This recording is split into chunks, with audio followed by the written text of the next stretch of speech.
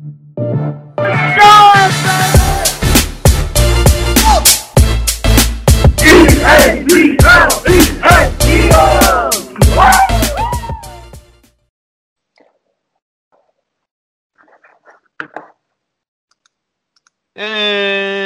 hello, everyone. Welcome to Philly Sports Now, a Philly fan podcast. My name is Zach, and I am here with Andrew and Nick. And it has been a little while. You're going to get hit with 2 episodes today. Sorry about the 1 episode being delayed. 100% on me for not editing it in time. That is going to have been our post-Eagles loss and going out into the postseason that we did not make. And now we are here without a head coach. We haven't even met since Doug Peterson fired, walked, mutual separation. We can talk about that if you guys want. But that's the big thing with the Eagles. Plenty of other great news, though. 2-0 Flyers team against 2 wins against the Penguins so far. They're actually playing tonight. Nick, who are they playing? The Buffalo Sabres. That's right. They're playing the Sabres. So I'm looking forward to that one. And then a lot of Phillies news coming out of the ground right now. I know that we just signed a couple of free agents, I think, and a lot of JT Realmuto negotiations happening. So needless to say, we should just get going because this is, I feel like, going to be a jam-packed episode. And I think we should start off with the Eagles because it's what I'm most eager to discuss is the fact that in my opinion, losing Doug Peterson was a big mistake. B, if the rumors are to be true, then McDaniels of the New England Patriots is most likely going to be our head coach. I don't feel confident about that choice at all. To me, I'm not gonna lie, it feels like you're hiring a rival, just straight up. And on top of that, I don't think he's very well qualified to be the head coach that we need. But to back it up a little bit, let's just talk about Doug first, because I feel like this is going to be our quick farewell to Doug. The man that brought us a Super Bowl win and left after, I believe Nick sent it in our text group, 1 bad season, which facts, 1 bad season, and can't believe we're sitting here without Doug Peterson. Now, you guys just tell me how you feel about Doug not being part of the team anymore. And if you want to bring it up, tell me also if you think that the main reason, if you agree or disagree, that the reason's most likely because Doug wanted to work with Hurts and Jeffrey Lurie and Howie Roseman wanted Wentz. Why don't we start off with Nick? So, for starters, I'm still furious about the getting rid of. To me, this was just a knee-jerk reaction to having 1 bad season, and I think it's a foolish decision. I don't see why you make this choice. To me, you gave Doug Peterson as short of a leash as you gave Chip Kelly, and Doug Peterson won you a Super Bowl 3 years ago, playoff team last year, playoff team the past 3 seasons. I think it's ridiculous, and to me, it epitomizes. Because I heard a lot of it coming from the fans, and to me, it epitomizes some of the Negadelphian attitude that I have repeatedly said I'm sick of in this fan base, in this city. And it's hard to back this one. I see all over Twitter, they're saying, fire Doug. Then they fire Doug, and it's like, fire Howie. It's like, and the most frustrating part about this whole thing is I'm just so sick of this woe is us attitude that this fan base has. We won a Super Bowl like 3 years ago. I don't understand this sky is falling, we're so unlucky BS that, it's just not true. In our lifetime, the Philadelphia Eagles are probably a top 5 winning team in the entire NFL in our lifetime, the past 25 years. So to sit here and say, oh, the Eagles have it so hard right now, I just think it's BS. And I think firing Doug is a knee-jerk reaction that is, I don't know what they're thinking. I think Howie Roseman is just being absolutely, I don't know, coddled by Jeffrey Lurie. And I think he's untouchable. He's absolutely untouchable. He is Jeffrey Lurie's right-hand guy. And I'm sure we'll get into it, but we have to talk about the Jeffrey Lurie press conference because that was the worst press conference I've ever heard in my entire life. He said so many things during that press conference that made absolutely no sense. Between defending Howie's picks, he said Howie Roseman, he knows the right picks. The picks just get taken ahead of when we want to take them, so we don't get them. That was his actual response to a question about how he's drafting. When both Justin Jefferson and DK Metcalf were there for the taking. Right. So that's article number 1, why that doesn't make sense. Article number 2 is that's part of drafting. Your picks are going to get picked, and then you have to make the best decision available. So it's like that's a horrible defense, right? There's so much you can get into that press conference, and Jeffrey Lurie making it sound like, he's saying he loves Doug and like, oh, special place. I guess my rambling here is I just don't understand why you fire him.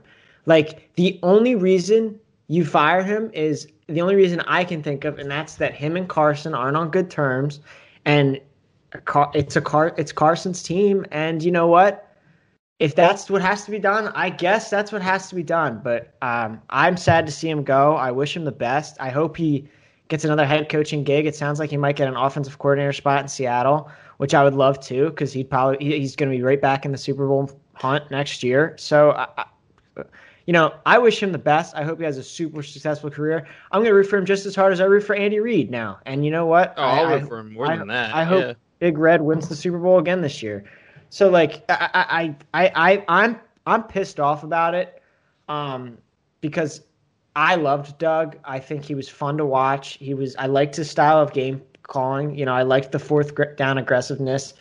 And of all the things wrong with the team this season, Doug Peterson was on the very bottom of my list. Yeah, I couldn't agree more. I mean, I've been here and I've absolutely complained about Doug this year because he had a bad year. But, I never wanted Doug to get fired. And what I did want was I wanted him to give up the offensive coordinator spot on the team, which maybe that was something that came up in conversation. Maybe Jeffrey Lurie was like, look, you can't be OC and head coach. Like, you gotta pick one or move on. And so Doug was like, screw it. Screw you guys. I'm out. And the more I think about it, the more I do think Doug really walked. I do think there was a discrepancy, and he wasn't having it. And if that's true, I kind of respect it. I heard the best take on that from Pat McAfee. I don't know if you know the Pat McAfee show. And he was like, I think Doug Peterson just walked into that room, just like put it out all on the table. It was like, no, I'm not doing any of this crap that you're telling me to do. I'm going to run the team the way I want it. And they were like, no, you're fired. And he was like, fine, peace out. I'm out of here. See you later. And he's like, and that is such a baller way to go out. Like, I love it. And I think that is what happened. I agree. I think Doug was like, I don't think Doug had a say in anything on this team, really, except for calling the plays during the game. I really don't think he had a say in it. Right, and he was as the head coach of this franchise, there is no reason that Howie should have had that much more power than Doug. Like the fact that Doug had zero input in his own coaching staff is laughable. And I truly think the Eagles' downfall can get traced back to the press conference where Doug said that he was keeping all of his coaches, and then the next day how he fired them all. I think that was the true downfall, the begin of the downfall of our current Philadelphia Eagles. And I've said it off the air. I don't think I've said it on the air. I've said it to you guys. I've said it to Dad. I think we're in for a drought, man. I think Jeffrey Lurie and Howie Roseman are the tag team from hell that is going to ruin just franchise. I to go back to that Jeffrey Lurie interview, Nick. I couldn't get over. First of all, Jeffrey Lurie was basically just worshiping Howie Roseman. Like, it was the most pathetic thing I've ever heard. It was insane. He was straight up just worshiping. And look, the thing that made me. I still like Howie, but to not criticize him at all. Exactly. It was a bad season, and there is plenty of blame to go around. And you can be a professional, and all he had to do was say, we obviously made some mistakes that we're going to have to work on off season. Not once did he acknowledge anything wrong at all in that press conference. Right. And my biggest thing that I cannot forget is when he goes, "Oh yeah, we've had like 5 different people come out of this organization that are now GMs in other franchises." Yeah. And that just shows how strong of it's like, hello, maybe those guys wanted out because they had zero control, or maybe why aren't we listening to those guys that are leaving? Like, yeah, it's like, okay, now we're a GM factory. Okay, get out of here with that. Why would I care that there's people who are successful in other teams from our general manager helping them? Like, what does that doesn't prove that your general manager is making good decisions. And you know what? Like, Nick, to your credit, you've been ragging the Philadelphia fans for a little while, and I kind of agree to an extent after this past weekend. I was able to watch the Buffalo Bills playoff game with my friend who is actually from Buffalo and a Buffalo fan. And they're going to the AFC Championship now. And, it's so funny because, like, he was – it practically seemed like he was about to tear up. He was so happy because the Bills are going to a championship game. And this is the first playoffs they've had a win in 25 years. And that was so sobering to me as a Philadelphia Eagles fan because, we've been in the playoffs most of our lifetime, I feel like. Yeah, we've probably only – I think of the last 20 years, we made the playoffs 12 times. That's what, we probably went to the championship game off the top of my head 7 of those 12 times. I have to give you credit, Nick. You're absolutely you got it to a point where Philadelphia fans are spoiled. We really are. And but that being said, I think being a critical Philadelphia fan is kind of in our nature. And like I'm watching Howie Roseman and Jeffrey Lurie just burn this franchise. Like, between the way it's treating the head coach, between the way that it's treating the quarterback, between the way the players get no say in anything, and they just there is zero chance that there is no tension. There's zero chance that there is any good mojo in that locker room right now. That locker room is a mess. There is no doubt in my mind. Let's get back on track. Andrew, how did you feel about Doug walking, fired, whatever we're calling it now? What are your thoughts on that? As soon as Andrew's done giving that input on Doug, we'll get into the potential candidates, including McDaniel as the new head coach. Yeah, first, a couple things you guys touched on. Zach, you mentioned Nick going on the fans, and I was part of that last week, and you mentioned the word critical. Again, there's a difference between being critical and then calling for somebody's job off of one bad game or one season. Correct. Like I said, we have been critical all season long. We weren't asking for anyone to get fired. Exactly. Like you said, you were critical of Doug Peterson all year, but you never once were calling for his job the entire year like some people. But anyway, to get back to the point, going off, I wrote a couple things down as you guys were talking, and the first thing, Zach, you mentioned coming into the show, and you mentioned it before you turned it to me, was did Doug get fired? Did he walk, etc.? What's the word to use here? Obviously, when it happens, you see the word fired and everything. That's the way it goes. And I know you guys said you want to touch on it, so sorry to bring another thing in from the press conference from Jeffrey Lurie. But at a time, there was a point in that press conference, and this says it all right here, and why I 100,000 million% believe Doug Peterson walked out on the Eagles and didn't get fired. There was a point in that press conference that Jeffrey Lurie literally said the words. And remember, this is the guy that quote-unquote fired him, along with Howie Roseman, obviously. But there was a point, Jeffrey Lurie said this, to start the quote, "Did Doug deserve to be let go? No, he did not deserve to be let go." End quote. So then why did you let him go if he actually got let go? Yeah, I couldn't agree more, Andrew. So that's point number one. Point number two, you mentioned it. Is it because of Wentz? Is it because it hurts? I'm going to go with, honestly, neither. I think Doug Peterson can coach Wentz. I think Doug Peterson can coach Hurts. I think Doug Peterson walked out and left because of Jeffrey Lurie and Howie Roseman. I think he truly believes in himself to coach Jalen Hurts, and he believes in himself to coach Carson Wentz. I think what he got tired of was Jeffrey Lurie and Howie Roseman. And I mean, I've mentioned this before. If you don't like your boss, you're not entitled to stay at that job. If you don't like your boss, you can leave that job. That goes for these guys making millions of dollars as well. And I think that's what happened here. Again, Doug Peterson's smart enough to know he might not be a head coach this upcoming season, but he'll get an offensive coordinator spot and then be back in the head coaching search in 2022. He's smart enough to know that. And this is why it also bugs me what the Eagles did. They kind of messed Doug Peterson's chances up to be a coach next season because they fired him a week and a half later after the season. So a lot of teams were already 3/4 away in their coaching search. And I mean, some coaches were already hired by that point. So he already got kind of knocked down a little bit because he fell behind the 8 ball because of that. So that was kind of also, for as much as they talked about how much they respected Peterson, if you really did, why didn't you help the guy out and do it right away so he could have found a job this season?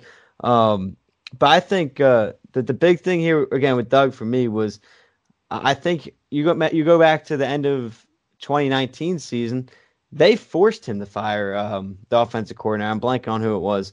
But he had a lot of respect for him. He promoted him from quarterback's coach to that offensive coordinator spot the year after Frank Wright left. And then the Jeffrey Lurie and/or I don't know which one, Howie Roseman, forced him to fire him. And then same thing this year. They were telling him basically which OC and which DC to hire when Jim Schwartz retired. And then obviously whether we don't know what the situation was, if he was going to be forced to hire an offensive coordinator or not. But, I mean, you don't want to be told what to do. I mean, this is if they can control whatever players they want to get and all that. But these are the guys you're going to be sitting in the room with 7 days a week planning games from your offensive standpoint, your defensive standpoint, where to have guys on the field. And I wouldn't want to be told which coordinator to bring in. I mean, for all you know, the guy they're telling him to bring in, he might not even get along with, or he might not even like, or something like that. I mean, he's been around the league for a while, so he knows guys left and right, and he has connections and guys he probably doesn't like. So it's obviously a tough spot there. I'm fully disappointed because, listen, I mean, we'll get into the candidates here in a little bit, but I mean, are we going to sit here and say, oh, that guy's going to be a lot better than Doug Peterson? I mean, I don't want to put any words in your mouth, but I don't think any one of us are going to say whatever coach we're about to talk about is going to be a better coach than Doug Peterson. So I think it was disappointing. I mean, nothing but thanks and respect to Doug Peterson for what he brought to the city.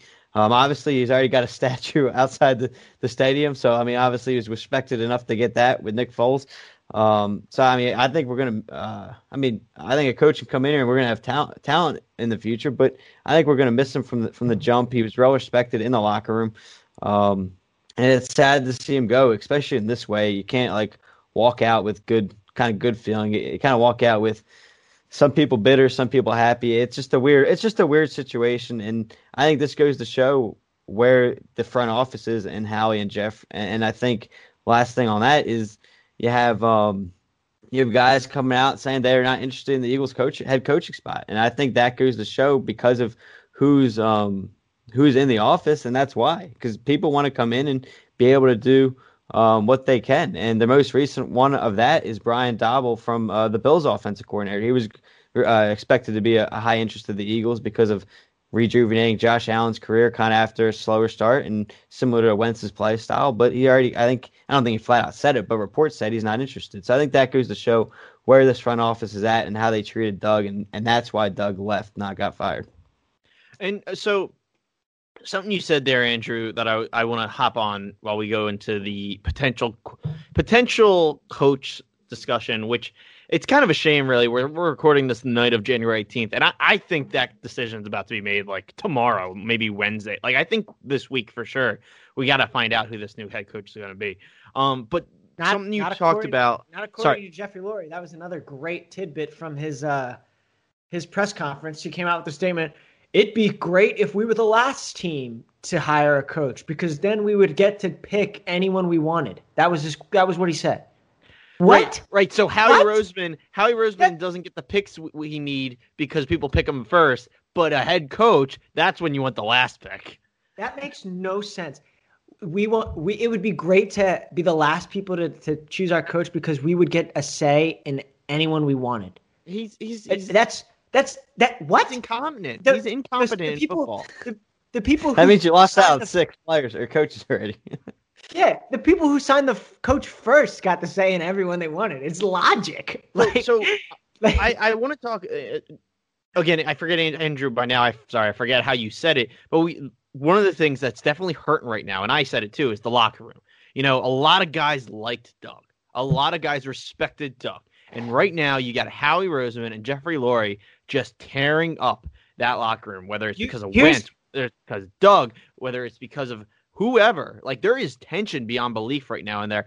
And I truly think the only coach that you could have hired, which I don't think it's going to happen now, unfortunately, but my choice, and, you know, Nick always throws this word around, and maybe this is the homer pick for sure, but my choice as head coach is the person who reunites his locker room. It's Deuce Staley at head coach. Like, I'm sorry, but the man's been coaching with the Eagles now for 10 years, and the players love him.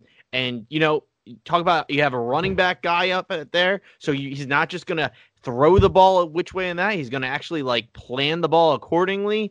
And like I said, he's been in that team. So the coaches know him. The players obviously respect him. Andrew pointed that out, that a lot of players were all for Deuce Staley being the pick.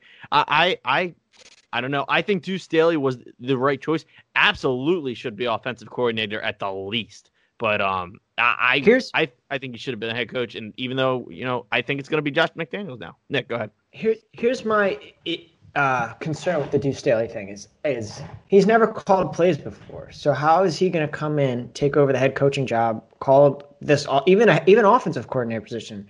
Like, I just don't know if he's going to be able to handle that kind of responsibility to call plays and do that. As you know, it's not common that running backs become head coaches, and you know, I don't have a reasoning behind that, but you know, there's like, where there's smoke, there's fire. We say that all the time. Like there's got to be a reasoning behind that. So I just struggle with him going from a running back coach to a head coach. Like, that's a big jump, and I think at the least he needs to have offensive coordinator experience to be able to trust that he can even run an offense and has the capability to do that. Because let's be honest, we come on here and like, you know, I know there's a lot of love for Deuce, and I love Deuce too. But we come on here and rip the way Deuce runs these running backs, like, every week. Like, we say why isn't Miles Sanders getting more carries? You know, why is blanking on our third string running back? But why is Boston Scott like getting 10 carries in a game sometimes, and Miles Sanders has 6? You know, like, we've criticized his way of using the running backs very often, and that's just handling running backs. So I have no idea what Deuce Staley would be able to do as far as running an entire team. That's my only concern with Deuce. As far as, you know, who I want to be head coach, I wanted Eric Bieniemy right out of the gate, but it sounds like I don't know what he could be doing so poorly in an interview that is apparently hurting his chances of getting hired by every team that has interviewed him. But he was the number one guy on my list for sure. And outside of that, because that doesn't look like that's happening, I was pretty sold on this young kid that everyone was talking about. I'll say kid because I think he's only like 6 years older than me. He's like 31. And what's his name, Zach? Sorry. Joe Brady. Yeah, Joe Brady. See, I was pretty sold on this because, look, I'm falling into this, you know, these young coaches are starting to, you know, do pretty well. I think the players develop a good relationship with them. I think he's got a good offensive mind. Like, Andrew, like you were saying in our chat, you know, he's coming from LSU. He's got that experience. And sure, it's not hard to run an offense with Joe Burrow and Justin Jefferson and all them. But, that's a lot. A lot of people are saying that, but he turned Joe Burrow into a first overall pick. Like, so before the year, Joe Burrow wasn't expected to go till late first, second, third round, and those guys were there before he took over, right? And he turned that offense into another level. So I think he actually did a lot with that team. Right. I think the big concern with him is the same with Deuce Staley. I have no idea if he's going to be able to run a head coaching spot.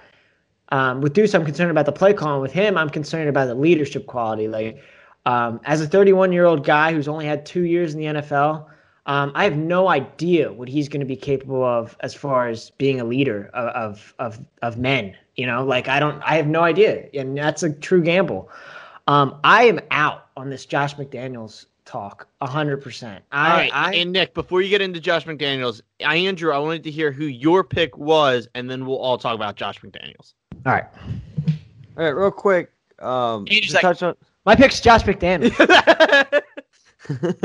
Real quick, to touch on some other things, I think, anyone knows me. Everyone knows how big of a Deuce Staley fan I was.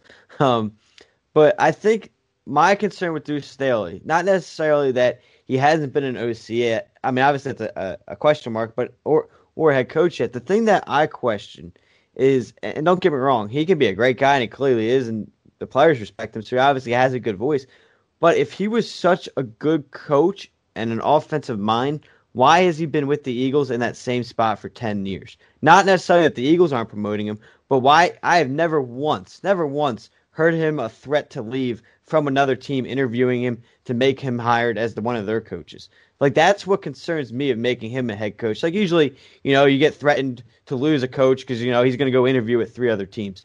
But I mean, correct me if I'm wrong. Have you guys ever heard his name thrown out there and to be interviewed by another team? Because we see all the time. I mean, you look at the Giants. They reach out to the Patriots for Joe Judge, a special teams coordinator, a special teams coach to get that. You see guys this year. You see linebacker coaches get interviewed for a head coach. You get other positions. But why isn't Deuce Staley being interviewed from other teams to be their coach? That kind of what concerns me. Point. I think it's a fantastic point, and not one I really thought about recently, but it's a great topic of conversation because to your point, if he's not even being looked at or considered by other teams for higher up position, like an offensive coordinator spot, how are we going to let him jump from running back to head coach? I think it's a good point. My counter to that is Joe Judge, I don't think was being looked at by anyone else, and he seemed to make that jump from special teams to head coach out of nowhere. Now, I'm not sold on Joe Judge, so I don't think that's a great. Joe Judge was 7-9 this year, so I don't know that that's the best 6 example. 6-10. I'm sorry. I'm sorry. I gave him an extra win. It's only 1 year, so it's too soon to say if that was a payoff or not. I mean, but I think it's an excellent point. I mean, it's something that you have to consider here, and I think what Deuce Staley has is Zach's point is that he can get the locker room going right away. I think if you hire Deuce, you'd have to bring in an offensive coordinator who's a great offensive coordinator, maybe like Doug Peterson. I love that text when you said, Nick, I don't really like any of these options available. Is Doug Peterson out there? Does he want to interview? Oh, jeez. All right, Andrew, but you didn't actually give you just commented on Deuce. So yeah, what would that's what you guys are talking about. So there's a lot of out of that. When I first started, and this again goes back to them firing Doug so late. My number one hire would have been Arthur Smith. I was a big fan of his before he got hired from Tennessee. He was their offensive coordinator last year. That's the guy I was looking at, but he got hired I think a day or two after the Eagles fired Peterson. So he was pretty quick off the market just because he fell so late into that process. Who hired him? I believe it was the Atlanta Falcons. Yeah, it was the Atlanta Falcons with Matt Ryan, similar quarterback. That's why I thought he rejuvenated Ryan Tannehill's career after he left Miami. He got a tryout in Tennessee, and he really helped him. And I thought they could have done the same thing with Carson this time, just as a head coach, not an OC. But I think now my list is, I don't know, I go back and forth with this, and it's because of what happened with Chip Kelly and that whole head coaching thing from college. But I don't know, I wouldn't hate Lincoln Riley. I think he's an offensive-minded genius. I know he struggled in the big games in college, but I think overall he's done a fantastic job with the offenses in hand. I wouldn't be opposed to trying that again. Again, I'm more skeptical, I think, because of the recency with Chip Kelly and all that, with trying a college guy straight from the NFL. I don't think that's – I think he's pretty set on staying at OU, but I heard the Eagles are very highly interested in him and keep reaching out to him, trying – I think he was the first one they reached out to be honest, from what I heard. So we'll see what happens there. I think I'm all on board on Joe Brady. After that whole rumor started, I've kind of looked into it, and yes, I'd be skeptical. I mean, if you think about it, you're hiring a 31-year-old. What's Brandon Graham, who's 34, 35 now, I think, close to that. What's he going to think of it? What are some of the older veterans going to think of it? I mean, you think of it, you think about it. I think Jason Peters might be 10 years older than him, and if we don't know. Speaking of Jason Peters, I just wanted to say he was interviewed today, and the man was like, "Oh yeah, I'm hoping to play at least one more year. Probably won't be in Philly, unfortunately." I just want to use one of our family's greatest running quotes, and go on, Jason. I can't miss you if you don't leave. Sorry. Yeah, I agree. I don't even know. Like, he's just in denial at this point. Like, he hasn't played in 3 years. Like, he hasn't stayed on a field for longer than 2 games for the last 3 seasons since the Super Bowl. He hasn't had a full season. I don't know what he's thinking, but he's either looking to just cash checks still, or he's just in denial and he can't leave the game. And, I mean, wasn't he? There's big coach. Correct me if I'm wrong. He's the one who left to get more money, and no one signed him, and that's why he came back. So he thinks he's going to do that again this year, but this time someone will sign him. I think he thinks there's no chance the Eagles are bringing him back, and so he's hoping he can get a $1 million contract somewhere else. Good luck with that one, buddy. Later. All right. Yeah, Andrew, go. We still haven't heard. Oh, wait, no, we did. Yeah, he said Lincoln Riley. I said Lincoln Riley and Joe Brady would be my 2 off the bat. I am concerned about Eric Bieniemy. Just going off that from Nick's point, like that, like how's he not like if he was really that good? How would 5 teams? Yeah, 6 teams would have passed him up.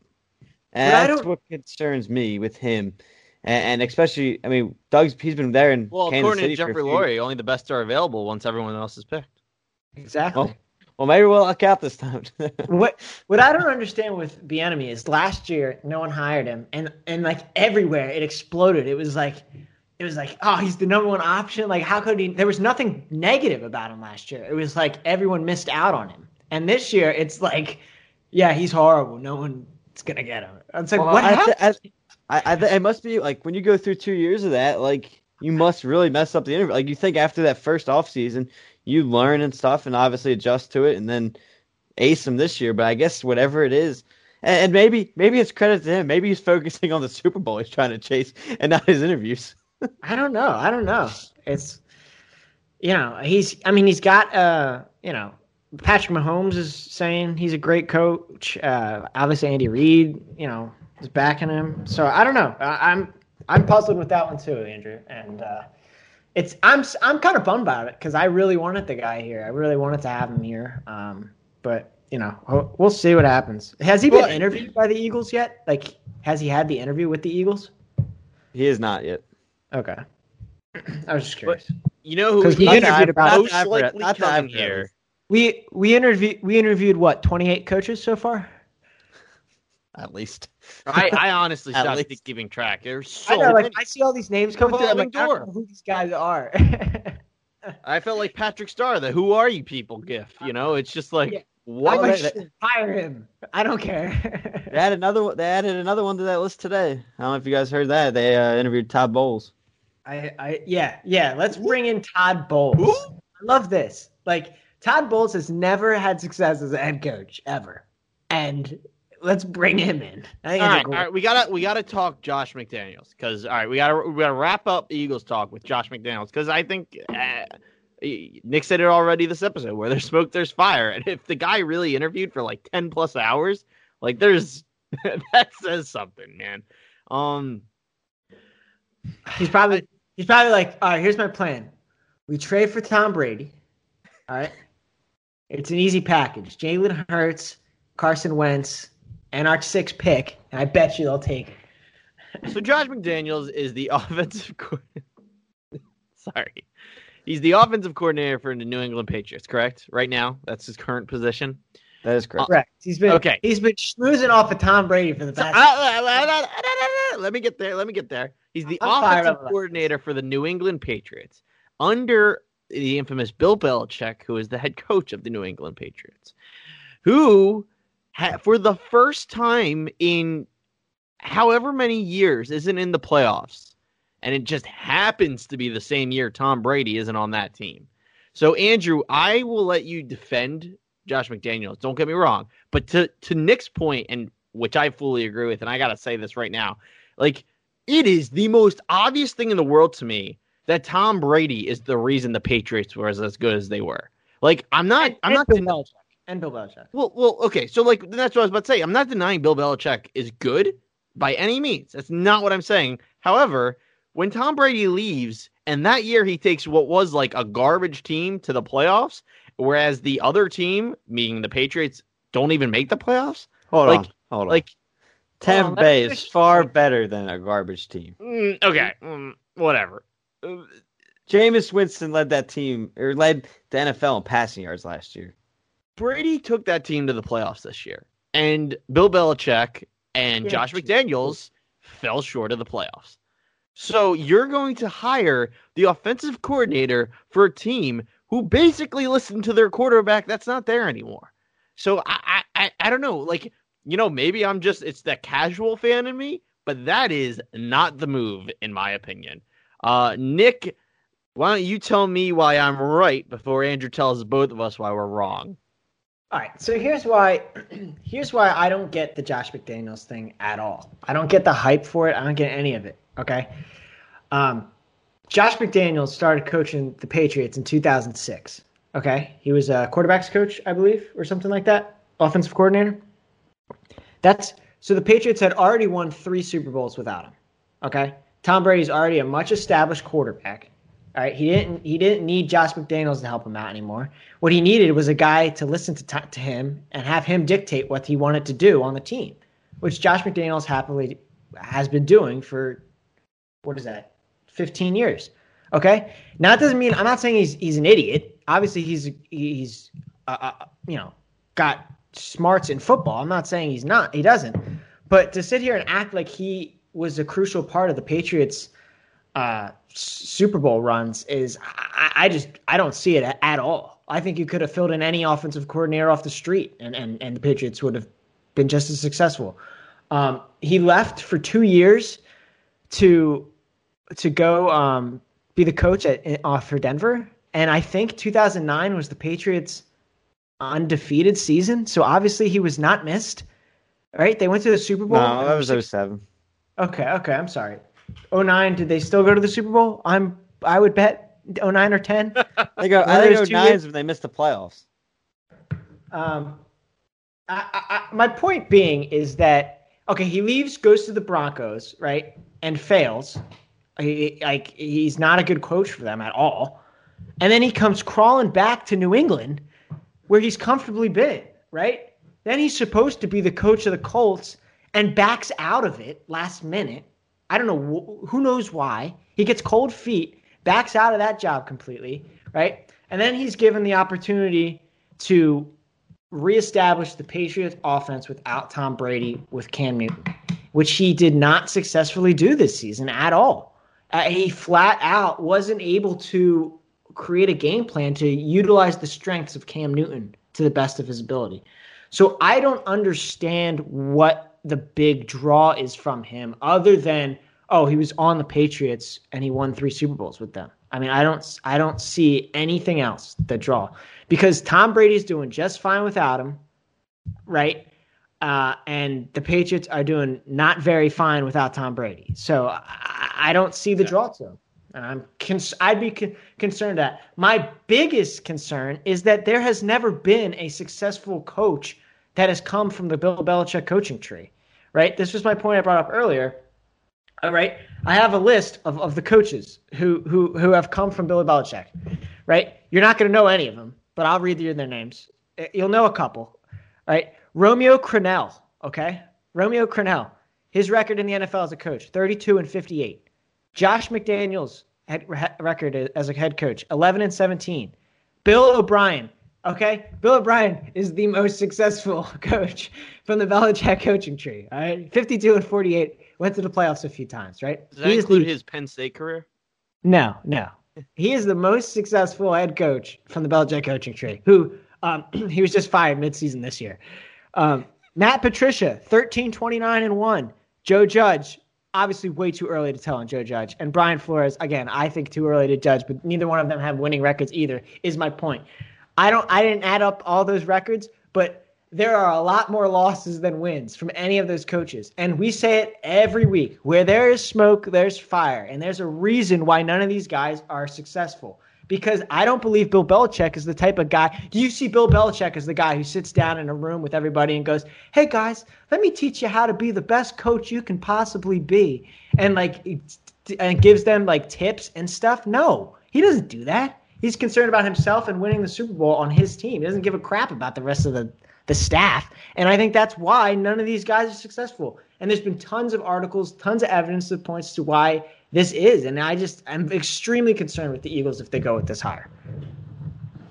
I actually think that, Nick, based off of what you just said, one of the only reasons that I actually see it being why they hire him is because you said he's so influential. Like if that's what Jeffrey Lurie and Howie Roseman are looking for, a guy that they can basically mold into whatever they want.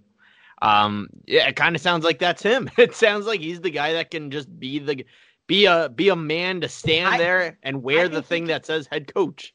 I think he could be a puppet. And look, maybe that's what Carson needs. Maybe Carson needs to be Tom Brady and just go, this is what I want to do and this is how I want it done. And you know what? Maybe that's what they need. But I'm not sold that is the solution to this problem right now. Agreed. All right, Andrew, why don't you wrap up the Eagles segment and tell us your thoughts on Josh McDaniels? I would have absolutely no problem with this hire for many different reasons. First off, I love the absolute, just I messed up the word. Just confidence, the absolute confidence in how different of an opinion he's about to give. Do it, Andrew. Let's go. I want to hear it. All right, first off, all those coaches you mentioned, first off, I really don't care what's happened under the Bill Belichick coaches that have left. All those guys mainly have been defensive coach-minded coaches who that is Bill Belichick's strength. So, yeah, maybe he's not going to. And you mentioned already, if you're going to finally start calling defensive plays, maybe you're not cut out for that. You don't know that when Bill Belichick's out there calling defensive coaching plays in that sense. First off, Josh McDaniels, he's been the offensive coordinator calling every single offensive play for the last whatever amount of years since he's been back in Denver because he's the offensive coordinator. And again, Bill Belichick is more of a defensive-minded coach. So McDaniels is the one that's working with the offense firsthand or on there with Belichick and everything and all that. Second, if I'm Josh McDaniels, yeah, you might have struggled your first time coaching, but that's why you went back to a coordinator. You learn from your mistakes and you make the adjustment. We've seen that plenty of times in the past where coaches do that and have success. I'm not going to judge him off that 2 years out of his entire coaching amount of seasons. I mean, I know he's not. I'm not saying you're going to say he's Bill Belichick, but imagine if everyone else was like, oh, well, Bill Belichick didn't do well with the Browns his first time, so we're not going to go back to him. And imagine if Bill Belichick never coached again. We wouldn't have had Bill Belichick. Like, just imagine those sequences. That's what's going to happen. Pete Carroll, he struggled his first time in the NFL. Look what he did when he got his second chance. He came out and was a fantastic coach, has led Seattle to multiple Super Bowls and all that. So I'm not ready to give up on a coach just because of one bad stretch. It was 2 seasons out of however many he's been in the league. Next, his offense has been in the top 5 in the league for 5 out of the 7 seasons from when he was back with New England, and 5 consecutive seasons. So his offense has been fantastic. You say bring in Cam Newton. Well, first off, who does he have to work with? Nick, I believe you're not a Cam Newton fan. You've talked about how he's not a strong quarterback already. So really, Cam Newton wasn't that impressive of a bring-in. It's not like he was working with a top talented quarterback. I wouldn't even consider Newton top 10, maybe probably not even top 15 quarterback in the NFL. And he's working with no receivers to go on top of that, no tight end to go on top of it. Like, that team around him wasn't anything special. So I really wouldn't judge him too hard off of this year because it was a completely different year. It's your first year with a whole new quarterback. So you're going to try to adjust. And Cam Newton to Tom Brady was a completely different quarterback.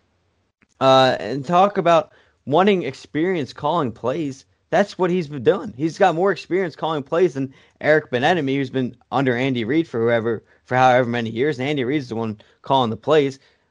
He's got more experience calling plays than Deuce Staley. He's got more experience calling plays than Joe Brady at the NFL level. So if you want experience in that sense, he's probably one of the most experienced coaches left on the market.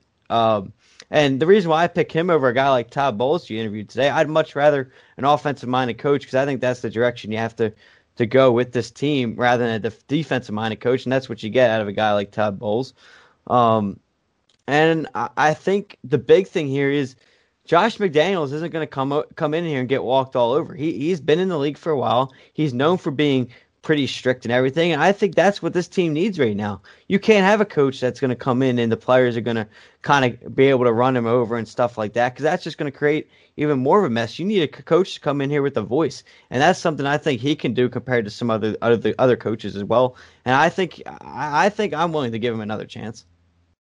Okay, so here's why I disagree with many of your points. Okay, because for starters, like you mentioned all this, he's been calling plays for the Patriots, right, for the past 15 years. Okay, so the Patriots win 3 Super Bowls without him calling plays. Okay, they have the best quarterback of all time. Then you like what did he bring to the table that really rejuvenated the team? Nothing. He inherited the best team of all time. Like it's not like his play calling changed the game for the Patriots. He came into the best team of all time, being coached by the best coach of all time, being quarterbacked by the best quarterback of all time. So what did he do? He just that whole thing just fell in his lap. Of course he had success. How hard is it to have success with Bill Belichick as your head coach and Tom Brady as your quarterback? Honestly, because guess what? Tom Brady's doing better without him this year than he did with him last year. So I just don't see what he's done. And then then I want to point out the 3 years he wasn't with the Patriots. You brought up his stats with his his offense ranked as the Patriots offensive coordinator, which by the way, last year the Patriots offense was 15th in the league. Nothing to be proud of. Okay. Mid-pack with nobody on that roster. Let me finish.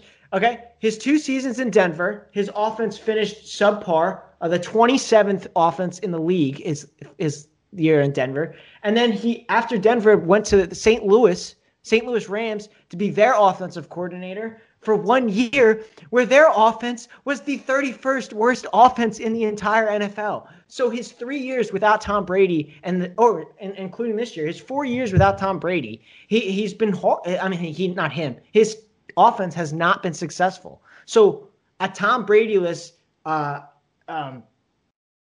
McDaniels has not had any success in the NFL, and that is why I am deeply concerned. And you brought up he didn't have weapons on this Patriots team. The Eagles have no weapons on our team. So he's coming into a similar team, and I just don't see how he's going to turn it around. I don't see evidence that he can turn it around. Do I have time to retaliate? You can retaliate, wrap it up in about a minute or so. Okay, first off, he goes into Denver his first season 8-8. Like he only had 2 years there. You can't judge a guy off of 2 years like that. Like you don't have time to bring your own roster. Why did he only have 2 years there? I don't know, because whatever reason, maybe he got in a fight with the owner, maybe he didn't like the situation. I don't take me back to 2008. But my thing is like you're gonna have situations like that. Yes, you mentioned it. Who does he have? Like you got to remember Tom Brady. If he would have came to the Eagles, would he have had as good of a year he would have had this year? Probably not, because of the weapons he's working with. Tom Brady, you can't judge it off what he did in Tampa Bay this year. He went into an offensive-minded coach. He went into having Mike Evans, Antonio Brown, Chris Godwin, Leonard Fournette, Richard Jones. Like, he went into one of the best offenses in the game. There's a reason why Jameis Winston led the NFL in passing yards last season. The only difference was Jameis Winston threw interceptions, and Tommy Brady's smart enough not to throw interceptions. That's the only difference there. But he still went into an offense with plenty of talent. Nick, Nick or Zach, can you even name one wide receiver, one running back, one tight end on that Patriots team? This year? Yes, outside of Julian Edelman, because he was hurt most of the year. I can't remember their first round pick, but he was supposed to be a big wide receiver, and he flaked, and he hasn't been developed at all. And he was supposed to be he was supposed to be a great talent and a great wide receiver. And in 2 years with the Patriots, he hasn't been able to even been utilized in their offense. First off, who you're talking about. I don't think they took a wide receiver. The Patriots running back rotation is not that bad at all. They've got 3 solid backs. So I disagree still. So he doesn't get credit for that? All right, I'm cutting in. You're not doing we've well. been, That's what I'm we've been saying. back with and those forth. solid backs. We've been back and forth in this enough. Solid I think backs it's you can't clear. name. I think it's clear that there is positives and negatives to Josh McDaniels. There's not much to say. There's not much else to say. We'll see if and when he's hired. Then we'll make the conversation. We'll keep it up, and then we have to follow along, and we'll see at the draft what happens. Because I think draft day is going to be kind of a big one for this with the head coach. Well, not physically next to Howie Roseman, but with Howie Roseman. Let's go into Nick's little realm where he can bring us some big old. Let's do a Flyers news dump here. I mean, like I said, the Flyers are currently 2-0. 2-0 Flyers. They beat the Penguins back to back, playing the Sabres tonight. I think I read somewhere that they said this is one of the best looking Flyers teams in recent history. Nick, how do you feel about that? Yeah, I mean, it's 2 games, so I don't want to get over the top just yet. I mean, it's been only 2 games, so from those 2 games, I mean, we're 2-0. We look great. We beat the Penguins twice. Travis Konechny had a hat trick the other night already. So he's coming out hot again. You saw Claude Giroux get a couple assists as well. Carter Hart's playing great between the pipes, as they say. So I think there's a lot to, be excited about with this Flyers team. I think that, they have a great shot at a run for the Cup this year. They really do. I think their division is extremely difficult. I think it's going to be really hard to get to the playoffs.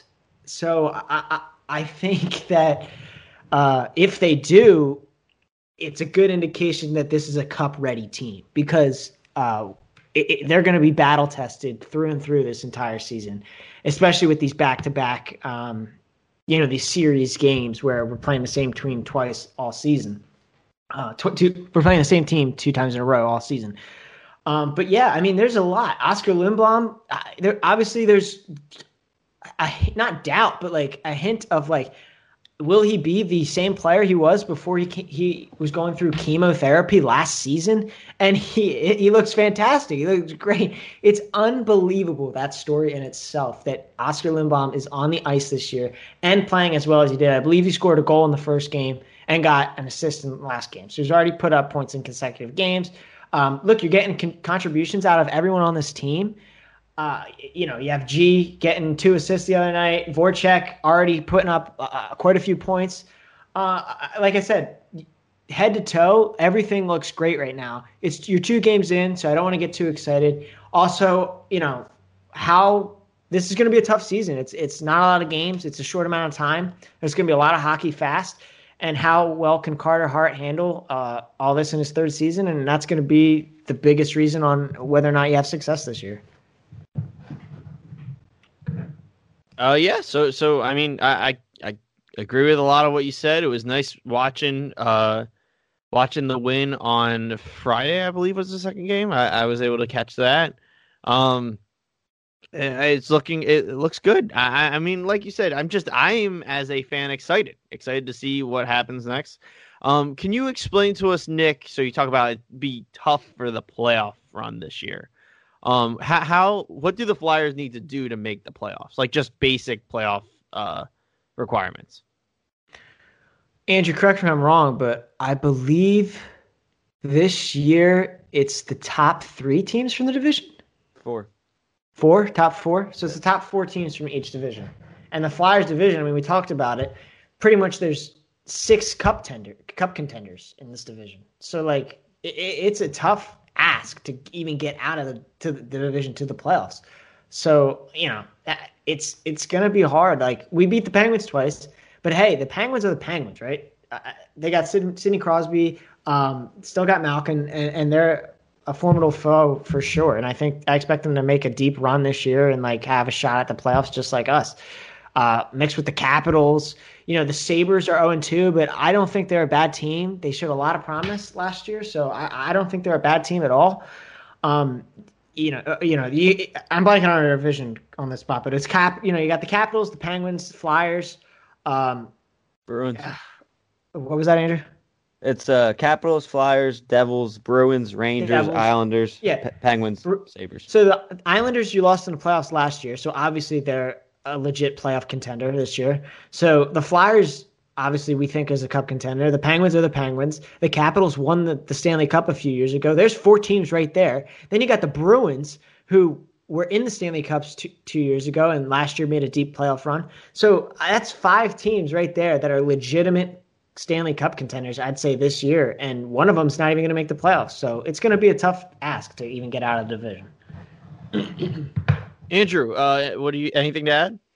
Yeah, I think that's the biggest thing is the difficulty here, and I think that's why it was so big to get those early games. And it's weird this year. They're doing like the series kind of thing. You're playing the same team twice in a row, so I think that's the big thing here is you get these 2 games with Buffalo, and I don't disagree, Nick. I don't think they're necessarily a team to like just walk over on, but these are the games you have to take advantage of. Are the Buffalo games here because they're probably the worst team in the division going statistically, so you have to take advantage of that, knowing what's ahead in the future. So I agree. I think this team is off to a great start. I think the big thing is, and I've said it before, is how I looked at them as the 07 Phillies before their 08 World Series, and early signs of that is what I see. I see a team that they've been together for a little while in the core of Giroux, Voracek, just like Rollins and Utley were together, and they all just seem like a family. It's just like a brotherhood out there, going out there every day for them. And I think that's the cool thing is you don't.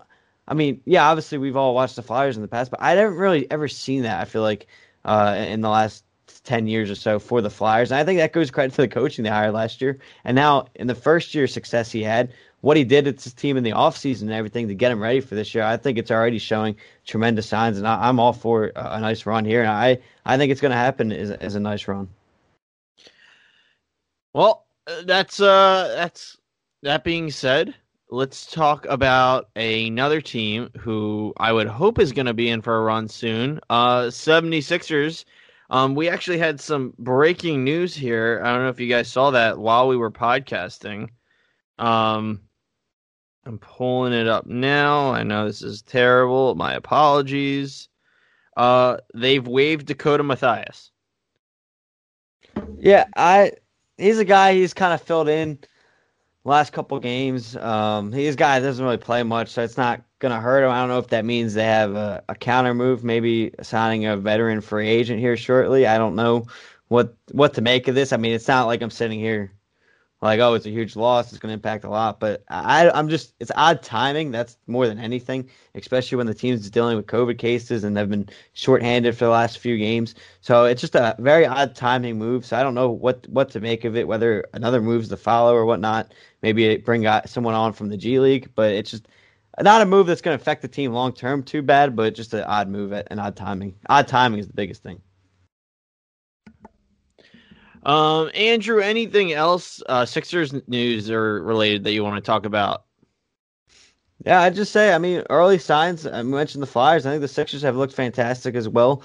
I know they lost the last couple of games, but again, they had COVID cases, so they were shorthanded. In many of those, the one game they missed, they're missing 4 of the 5 starters and 3 guys off the bench right away. So, I mean, that's credit to why you lose that game. I will say, listen, now that the James Harden saga is over, and we obviously know he's not coming to the Sixers, I'm pretty disappointed in not getting him.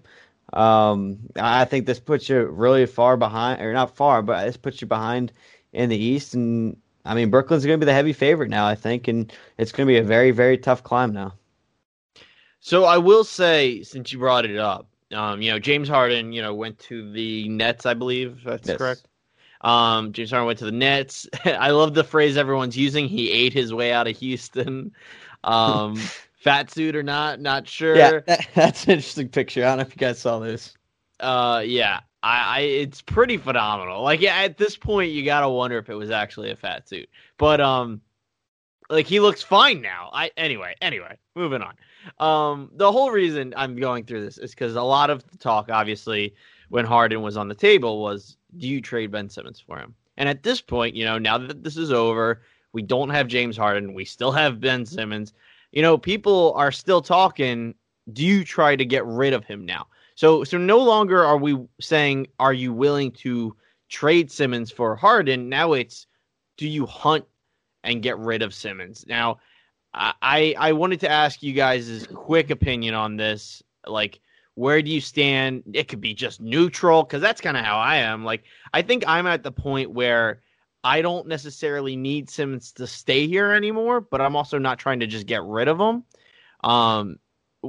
But I know some people will just want him out, and there's that Philadelphia mentality sometimes. But how do you guys feel right now with Simmons? I think I think this is your team for the season now, unless you find someone to add. And as far as this year goes, I think you got to keep him on the team for the rest of this year and hope that he starts picking up his game and just playing, honestly, just playing better and being more of the star that we think he can be.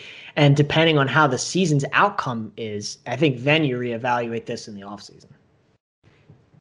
Yeah, I think in terms of keeping him for the season, at this point, if there was a guy I would make the moving for, it would have been Harden. I don't think there's a guys still being thrown out there. Obviously, Zach LaVine, Buddy Hield, and all. I keep going, but those guys I don't think are Ben Simmons worthy. If there was a guy I would have given him up for, I probably would have leaned the Harden way.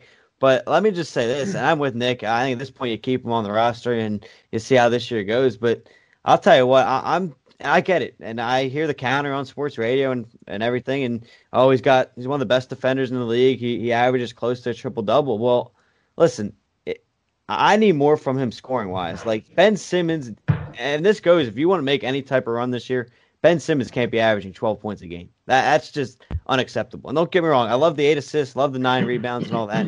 But if he's truly going to be the second star on this team and he wants to take this team to the finals with Embiid, he's got to step up and start scoring, especially with the games Embiid's sitting out. Like Embiid missed the last game, and Ben Simmons goes out and puts up 5 points. Like you when Embiid's out, you got to be the guy that steps up and gets that 15 to 20 points a game.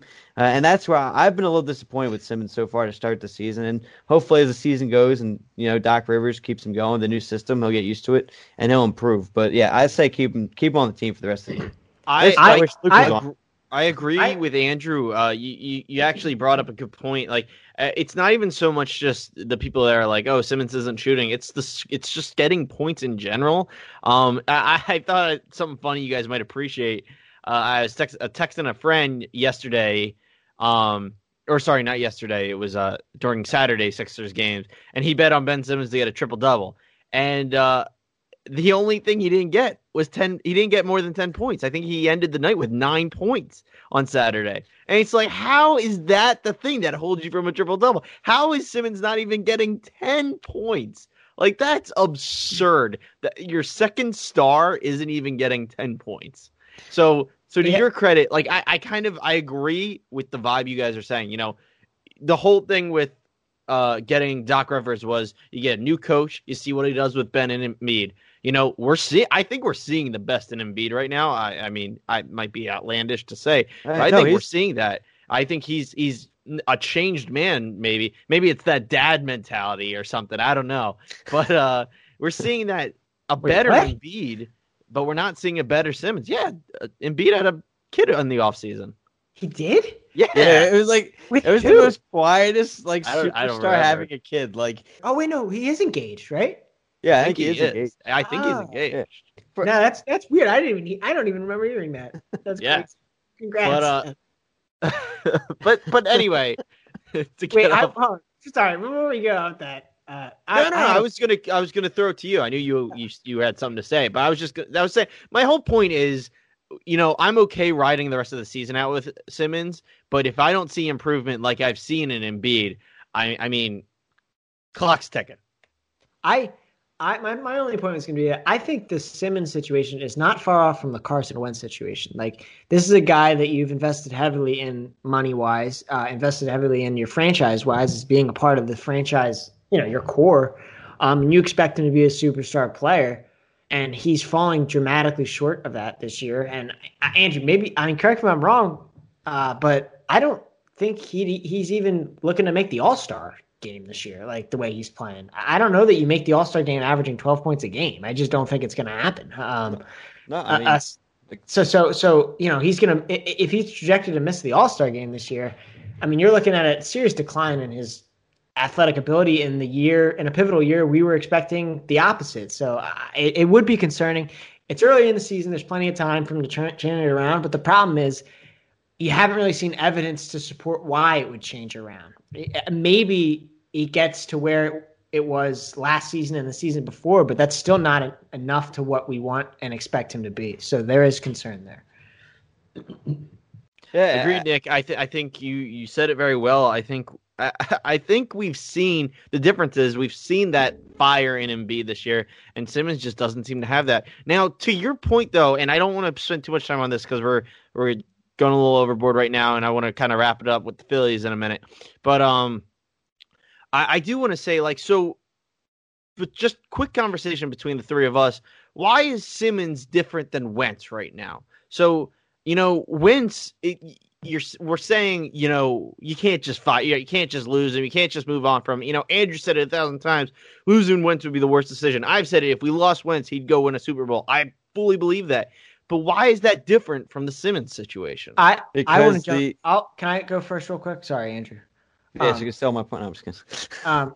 I think because Wentz had one bad year. And in history of the NFL, that is completely normal for a quarterback to have an off season, right? Whereas Simmons, you've kind of seen no improvement in the past few years, and there's nothing to show you that it's going to change. That would be my main point. Well, I agree with all that. To extend off that, I think it's also what you've seen without the guy. Meaning, so you take Wentz. When Wentz got hurt, Nick Foles came in and won a Super Bowl. So I think fans come in here and say, okay, well, Eagles can win without Wentz. When Ben Simmons got hurt last year and didn't play, Sixers got swept to the Celtics. Imagine if the Sixers would have beat the Celtics, won another series, got close to a championship. People are going to be saying, okay, this team can win without Ben Simmons. I think that took a huge effect is when Ben Simmons got out and missed the entire playoffs last year, Celtics swept all over the Sixers. And honestly, I think a lot of those games, if I remember correctly, were blowouts. So I think you saw how important that defense he does bring was missing. And the last thing I don't think it would have been different with him, but that's me. I'm not saying we win the series, but you don't get swept. But the also difference is winning. I mean, Nick mentions it the year. The Sixers have a lot of talent around Simmons as well, so Embiid's able to pick up and help the team win a lot of those games, and you're still a top seed in the East, while when Wentz was struggling, and we all know the rest of that Eagles team last year, you fell multiple games out of the playoffs and everything. So I think that kind of helps as well. All right, so let's go on to the last category here. Philadelphia Phillies. I just feel like there's been plenty of off-season news running around while we've been away.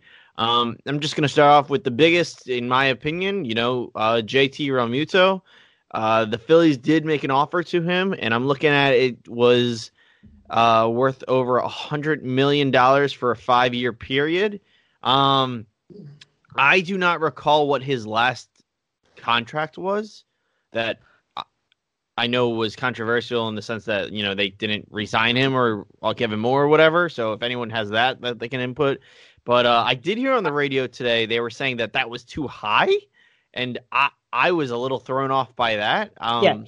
Here's what I would say is it's no longer sign JT. It's JT sign. Like you just got offered $20 million a year for the next 5 years. Sign it. I don't know, you're a catcher, right? Yeah.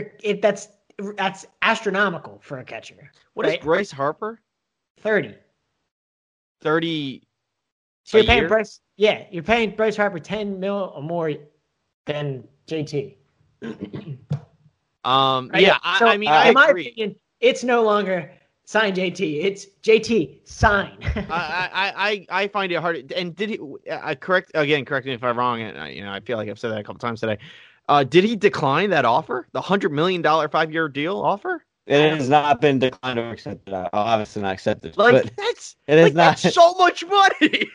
Well, no, I know, but here's the thing. Now, this is the problem with that deal getting leaked, and it was honestly unfortunate for the Phillies because while I think it was a great offer by Dombrowski and everything, I think the down part is that deal got leaked, and usually you don't see that happen really until either he declines it or accepts another team or already accepts the deal. Usually those deals don't come out. So I don't know why or how it got leaked. Because now you're going to have, again, I'll tell you it was a great offer by the Phillies.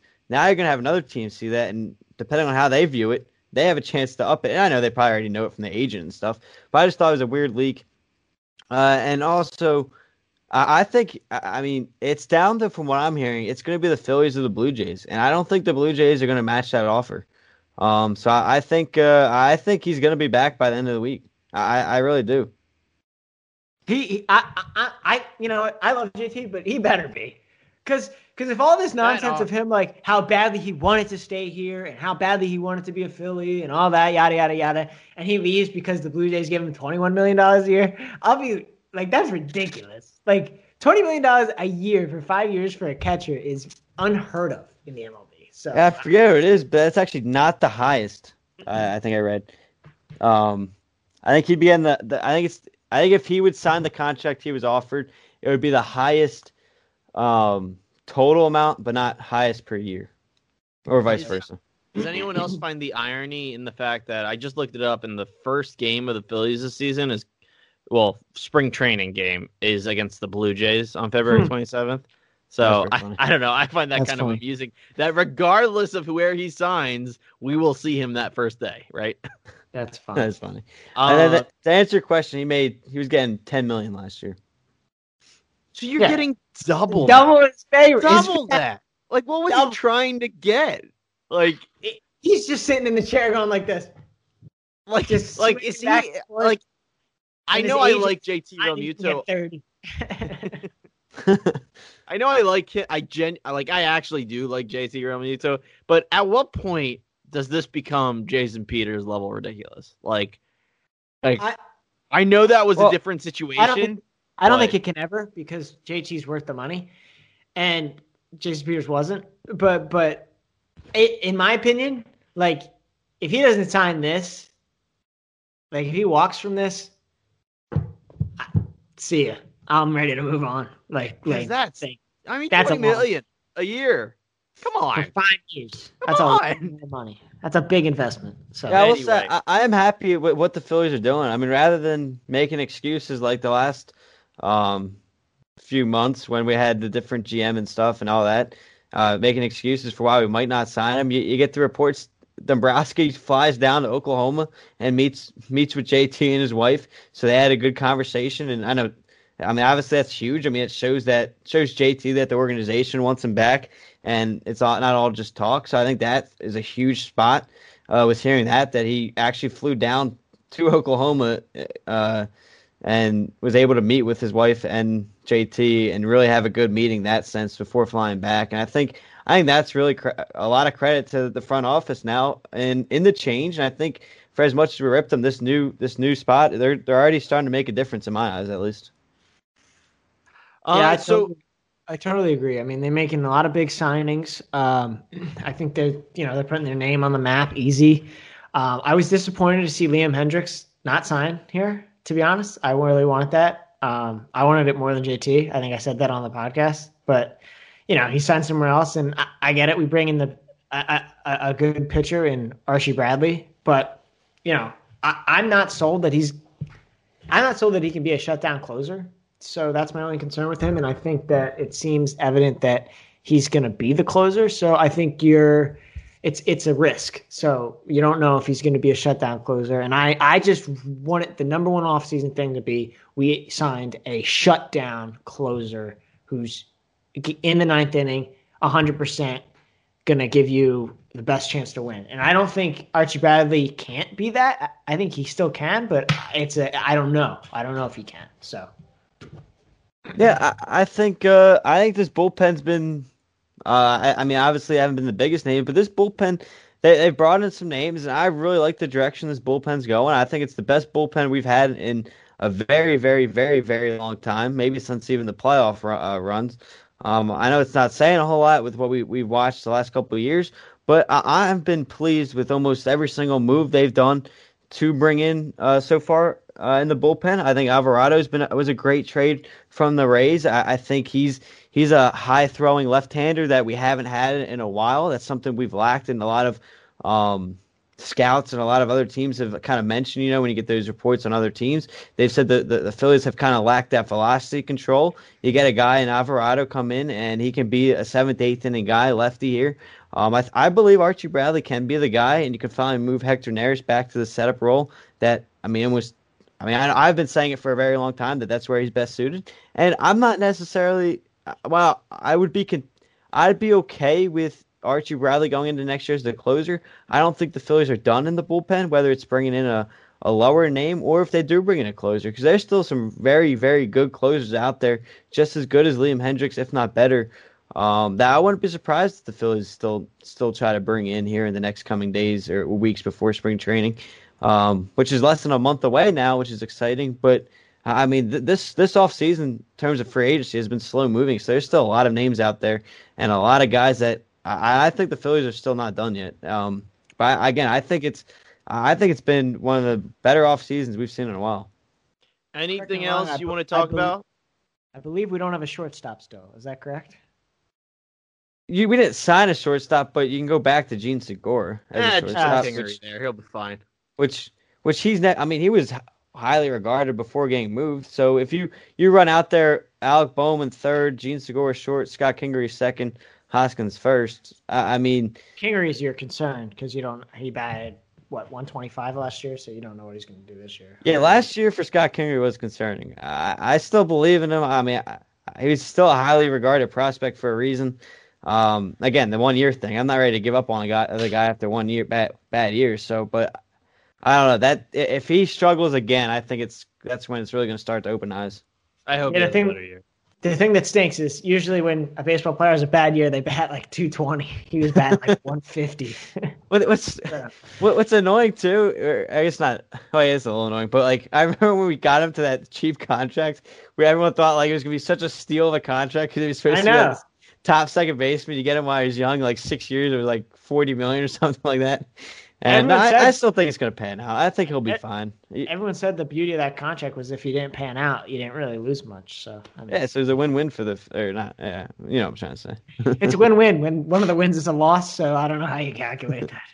All right, that about wraps it up here at Philly Sports Now. Thank you, everyone, for listening to Philly Sports Now, a Philly fan podcast. You can find us on Twitter at Philly_Sports Now. That's at Philly_SBRTS Now. That's sports without the O, folks.